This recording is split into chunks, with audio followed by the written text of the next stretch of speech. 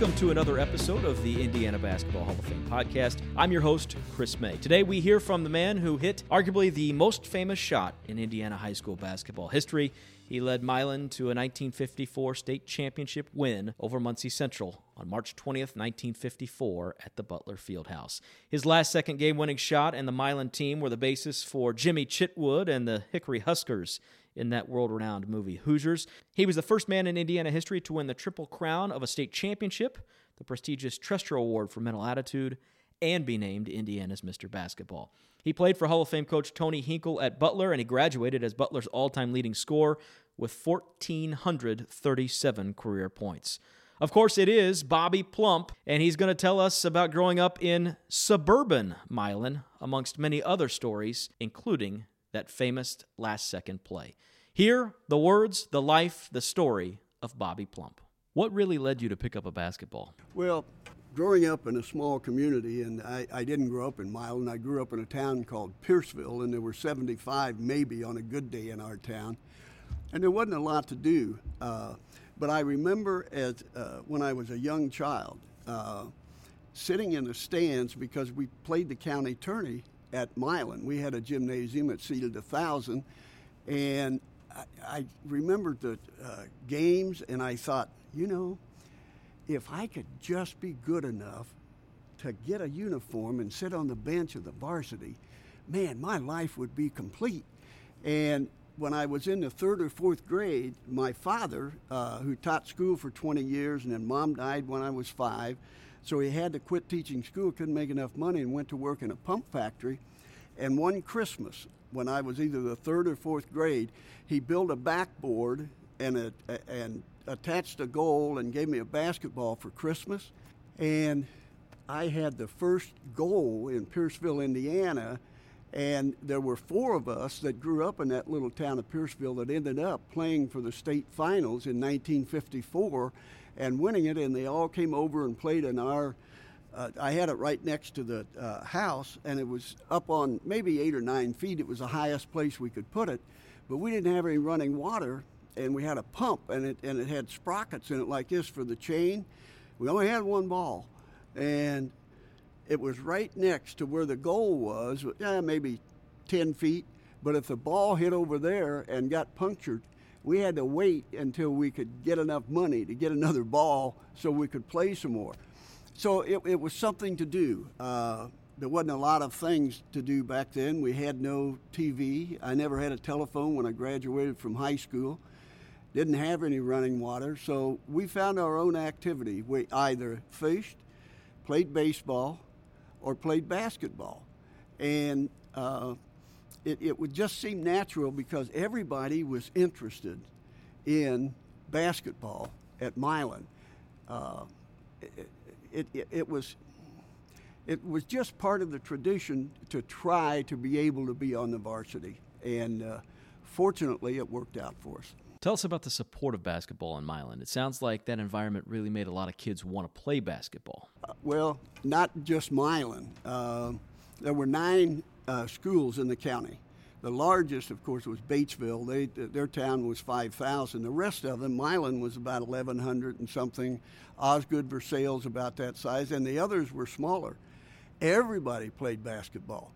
To give you an idea of the interest, back in 1953, when we had a coaching change, the principal had fired Mr. Grinstead after we had the best season in Milan. By the way, they fired the superintendent later, but when Woody called the first practice, there were 74 boys in the top 4 grades at Milan.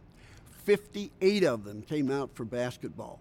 That's the type of interest that was there. Again, we only had 3 sports back in the 50s, from the small school especially. We played baseball, not in the spring, but the fall.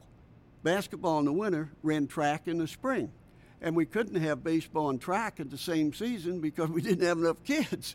So it was just a normal type thing that if you had the gift of eye-hand coordination and were fortunate enough to be on the team, you really were kind of a hero, a small town hero, but people paid attention. And you have to understand Milan, had a great history in basketball, but it was too big for us in Pierceville. In 1947, Chris Volz, who had a GM dealership in Milan, opened a new dealership. I didn't go because Milan was too big. And a lot of the kids at Milan didn't like us too much. We were kind of the other side of the track kids until they found out we could play basketball. I remember two of my teammates, and I won't name them, but I remember it well. We didn't have any money. Well, nobody did really. But my sister, who ended up raising me when Mom died, bought me a snow outfit. And it was neat. It was warm, had a little cap and thing. So I wore it to school. We were in maybe third or fourth grade. And two of my teammates and another guy from Milan started laughing at me and said, "Hey, you sissy, you wearing that?" And they rubbed my face in the snow and thing. You know, it's amazing. I never forgot that. But they did. I told them about that when we were playing, and they said, "Oh, no, it wasn't me, it wasn't me." Yeah, it was. But as soon as they found out we could play basketball, we were accepted. So it was a means of being recognized when there weren't very many other ways to be recognized. So early on, did you prefer to play in the high school gym, or did you like playing outdoors? Oh, we loved playing in the high school gym because it was smooth. We didn't have to worry about any rocks or sideways things. And by the way, later, a couple of years later, Roger Schroeder's dad owned a store in Pierceville, and they had everything. They sold TVs and groceries, post office. And they put one, it was 10 feet, but it was a gravel alleyway. And so we played on gravel, and you know, you didn't want to fall down too much there. And the real danger of that one was they had 3 cows, and the manure pile was to the left-hand side of the goal. Well, I'm going to tell you what, when you drove to the left side, you found yourself in the manure pile. And you know, people say, well, that must be awful. And I said, no, it wasn't bad. They didn't guard you too closely after that. You make it sound like you played basketball whenever and wherever you could as a kid. Oh, there was no question about it. And when you have a little bit of ability, obviously you want to do that. And the other, we played against, in Pierceville, we played against guys that were 10 years older than us. We played against guys that were a little younger than us because there were only 4 of us in that category of our age. But it was fun. You know, you got to compete against the people that you knew, and if you could beat them, and fortunately I was able to do that a lot, you kind of enjoy that. But they liked playing also because, again, there wasn't much to do, all right? So we would play, as I said, baseball until it got dark. And we didn't have electricity when I first got we didn't have electricity till I was 12 years old, 13, I think. But Schroeder's did. So when they got it, we put a shovel up with a handle out here, and we put tin over the side and hung a light bulb up there. So we played baseball until it got dark, and then we'd go over and play basketball at Schroeder's. You know, when you make your own fun, you really enjoy it. It's not something that people say, hey, you ought to do this, you ought to do that. We wanted to do this. What can you tell us about your high school coach, Marvin Wood? Well, Woody was, and that's what we called him, was Woody. He was only 8 years old, older than we were. He practiced with us. In fact, he broke my nose once, and he quit practicing with us after that. But it really was marvelous playing for Marvin Wood. He was the first coach in our area that really emphasized fundamentals because he played for Mr. Hinkle at Butler University. And when he came there, we learned more, and this is nothing against the other coaches because we learned under them also, but he just took it to a different level. We learned more really in the first half of a year than we did previously in all the years we played. And he made it fun while we were doing it. He was strict, never raised his voice, always calm. If his voice just went a little bit up, you knew he meant business. I never heard the man cuss, never saw him get off the bench in a game or anything. And when I say he made it fun to play and practice, that's true except the practices were pretty difficult. One of the things that he did when he first came there, we never scrimmaged or played against each other for the first week. I mean, we were dribbling in between chairs, and we were doing hands, and we were doing things on defense, but no scrimmage. And that had never happened before. And then when we started in the games and we started against our competition, we knew that he had something because we were winning pretty handily. Except for the first 5 games, he tried to change us from a zone defense to a man-to-man. Believe it or not, Marvin had never played a zone defense in his life. Mr. Hinkle didn't like it. They didn't play it in high school. And we had never played a man-to-man. So here we are, and he's going to teach us the man-to-man defense.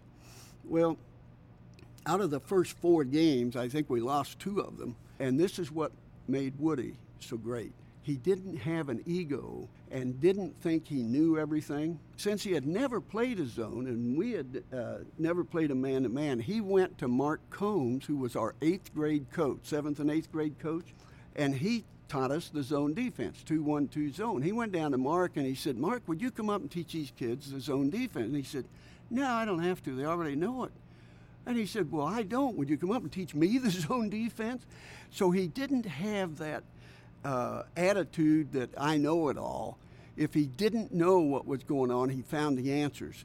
Mark Combs then became an assistant. Well, he was listed as athletic trainer, but he was an assistant coach along with Clarence Kelly. That made Marvin stand out. And in addition to that, he was innovative. One of the reasons we had success in the tournament was due to the fact that he didn't want us to get hurt in the last game of the season when we were juniors. And to give a little history, I mean, the rivalries were tremendous back then. We had 1,000 season ticket holders, and the gym seated 1,000. We played most of our games at Versailles because they seated 2,000, so we played our home games there. And to give you an idea of the interest, now 1,000 season ticket holders, there were 6 members in my family. Players got 2 tickets. Those 1,000 season ticket holders got drawn out of a hat. If you didn't get drawn out, you didn't get a ticket. My family, my brothers and sisters, had to go to neighboring towns in order to get tickets for the regionals, the semifinals, and the state finals because you only got 500 tickets. And that doesn't go around to 1,000 people. Woody was so innovative. Back to the story. Osgood, our sophomore year, when Mr. Grinstead was a coach, Osgood beat us the second game of the season, something like 82-44. Mr. Grinstead kicked off 7 seniors in the dressing room, took their uniforms. I'm sitting back. I was a very shy, bashful kid in high school. I'm sitting back there thinking, man, I don't know if I want to play anymore or not. He took their uniforms. 7 of them, gone. Coaches are pretty smart. He brought the 2 best back, brought myself and Bob Engel up to the starting 5, and we ended up with the best season we had ever had. If there was one thing Coach Wood taught you, what would you say that was? Well, he taught us a lot of things, but one of the most important things that he taught us was that there's always a chance to win. There's always a chance to win. No matter what happened in the last game, you've got another game to go, and there's always a chance to win. And that registered with us. We never went on the floor thinking we were going to lose, but because of his leadership, he instilled in us the confidence to play the game and see what the results are. And I'll give you an example. In 1954, when we played Crispus Attucks with the great Oscar Robertson, we played them in the finals of the semi-state. By the way, we beat them 65-52, which was the largest defeat point-wise that Ray Crow had as a coach at Attucks. But anyway, Woody went over the assignments down in the dressing room here at Butler Fieldhouse then, and he said, fellas, I want to tell you, when he wound up, he said, fellas, I want to tell you something. I understand this Attucks ball club is awfully fast, and they can shoot the eyes out of a bucket, and a couple of them can jump up and take a quarter off the top of a backboard. Bob Engel, one of our players, said, Woody, that may be true, but they're going to have to prove it to us. So that's the type of attitude that he brought to us. Never expecting to win, but never expecting to lose. and let the chips fall where they may. And we learned that lesson early by Mark Combs because we were undefeated in the 8th grade. Went to the 8th grade tournament. We had defeated Osgood twice. They doubled the score on us. We're crying in the dressing room after it's over. And the best information Mark Combs ever gave us said, fellas, I don't blame you for crying. That's fine. Get it out. I just want you to remember this. Never, ever go on the court thinking your previous games are going to mean anything in this game. You can't walk on the court thinking you're going to win automatically because that other team thinks the same thing. So did your coaches make playing basketball fun? We truly were having fun. I mean, it was such a pleasure, and people knew who we were.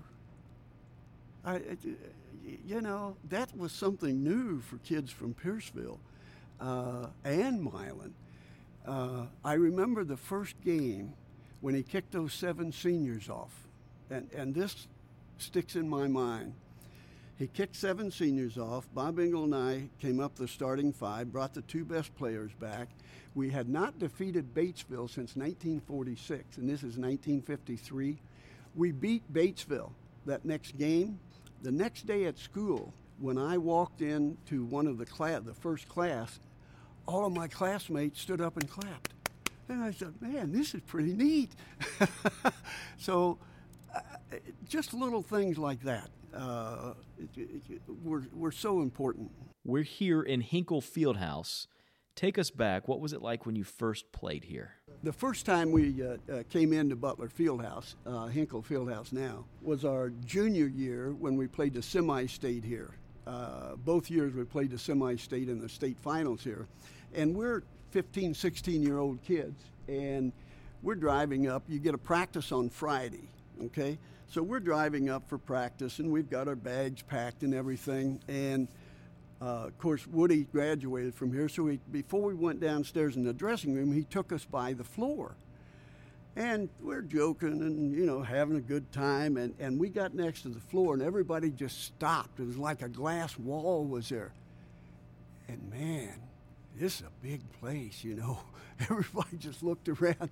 Bob Engel again said, put a lot of hay in this place, couldn't you? And it kind of broke the thing up. But the thing I remember about the floor in practice is that when you dribbled the ball, you could feel the vibration in your feet. It was such a sensitive floor, and the background was so nice to shoot from. It wasn't just a goal sitting out in the middle. I loved it. I loved the floor. I still think it's the best floor I've ever played on, and I played throughout the world. Tell me about the crowds, how you felt playing in front of big crowds in the state tournament.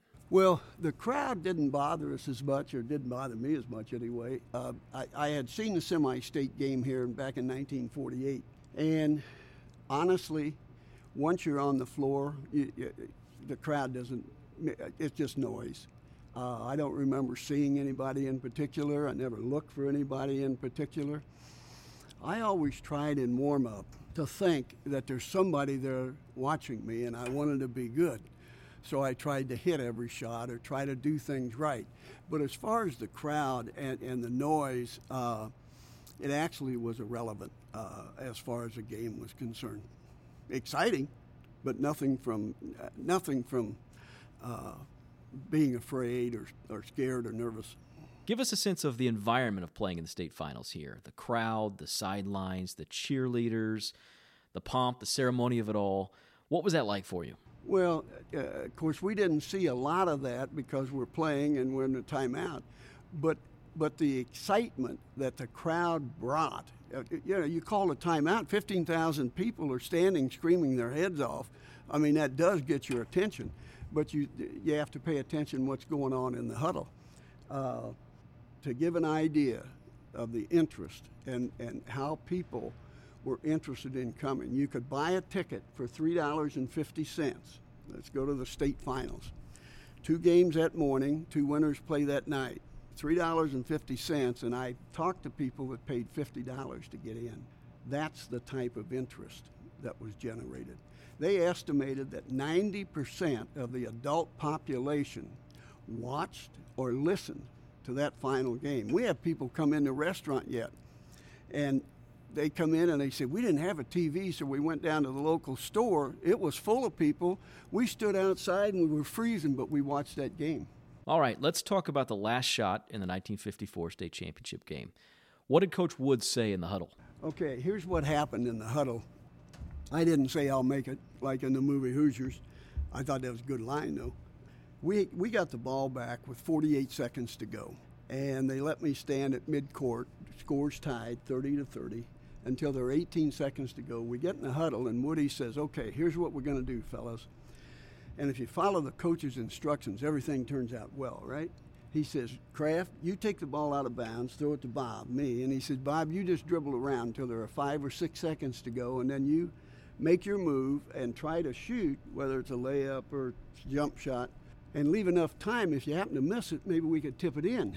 And Gene White, our starting center, said, okay, if we're going to do that, why don't we move on the left-hand side and clear that out? And Woody said, that's a good idea. That's what I said, let's go over it again. He says, Kraft, you take it out and throw it to Bob.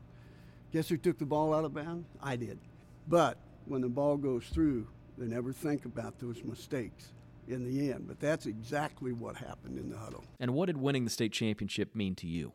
I think the real important thing about winning the state championship is that it gave students an opportunity to go to college. The previous 4 years, perhaps 15, 16, 17 total students in 4 years went to college. Of the 30 in my graduating class, 17 of us went to college. 9 of the 10 that dressed went to college. That's the important thing. And then obviously the aftermath. If we hadn't have won, I wouldn't be sitting here talking to you all. But the aftermath of that produced the movie Hoosiers. And with that movie, it took it worldwide. There's a museum in Milan about the 1954 experience. That little museum in the last 21 years has had visitors from all 50 states and 27 foreign countries, including Saudi Arabia, Japan, New Zealand, Australia. It just exploded worldwide. When they had the World Games here, Spain had never qualified before. That was in 2001 or 3. National magazine writer wanted to know if they could come to Plump's last shot and interview me, and I said, sure. He brought a couple of players along. In the middle of the interview, this player said, you're the reason I started playing ball. Thank you, Bobby, for your time, and we appreciate you joining us here on the Indiana Basketball Hall of Fame podcast. As this episode comes to a conclusion, we remind you to follow the Indiana Basketball Hall of Fame. Join us online at hoopshall.com, HOOPSHALL.com. You can find out information about our upcoming events, about our 14,000 square foot museum, more information on Bobby and all of our other inductees, and visit our online gift shop. We also encourage you to follow the Indiana Basketball Hall of Fame on Facebook, on Twitter, and on Instagram, as well as subscribing to this podcast. You can do so through Apple Podcasts, Spotify, Google Podcasts, TuneIn, and Stitcher. Bobby Plump, the latest edition, the latest legend here on the Indiana Basketball Hall of Fame podcast. I'm your host, Chris May. Thanks so much for joining us.